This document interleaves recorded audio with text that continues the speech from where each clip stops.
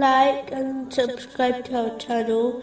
Leave your questions and feedback in the comments section. Enjoy the video. Moving on to chapter 5, verse 46. And we gave him the gospel, in which was guidance and light. The Holy Quran is a guidance for the Muslim nation. This guidance is not linked only to religious success, but to worldly success also. But it will only rightly guide those who not only recite it, but strive to understand it and act on it. Fulfilling all these aspects is how one obtains guidance through the Holy Quran. Only reciting it will not lead to this. Unfortunately, this is the reason why Muslims regularly recite the Holy Quran, yet feel disconnected from it and Allah, the Exalted. This will only change when they fulfill all these aspects. Those who behave in this manner are the righteous. Moving on to chapter 5, verse 47. And let the people of the gospel judge by what Allah has revealed therein. This verse clearly commands Muslims not to cherry-pick which laws of Islam they should follow, and which ones they should simply ignore.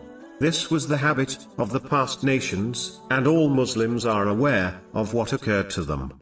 Similarly, if Muslims choose to cherry-pick which of the commands of Allah, the Exalted, to obey, they too will have the mercy of Allah, the Exalted, removed from them, which will lead to utter chaos. In fact, the Holy Prophet, peace and blessings be upon him, indicated this in a narration found in Sunan Ibn Majah, number 4019.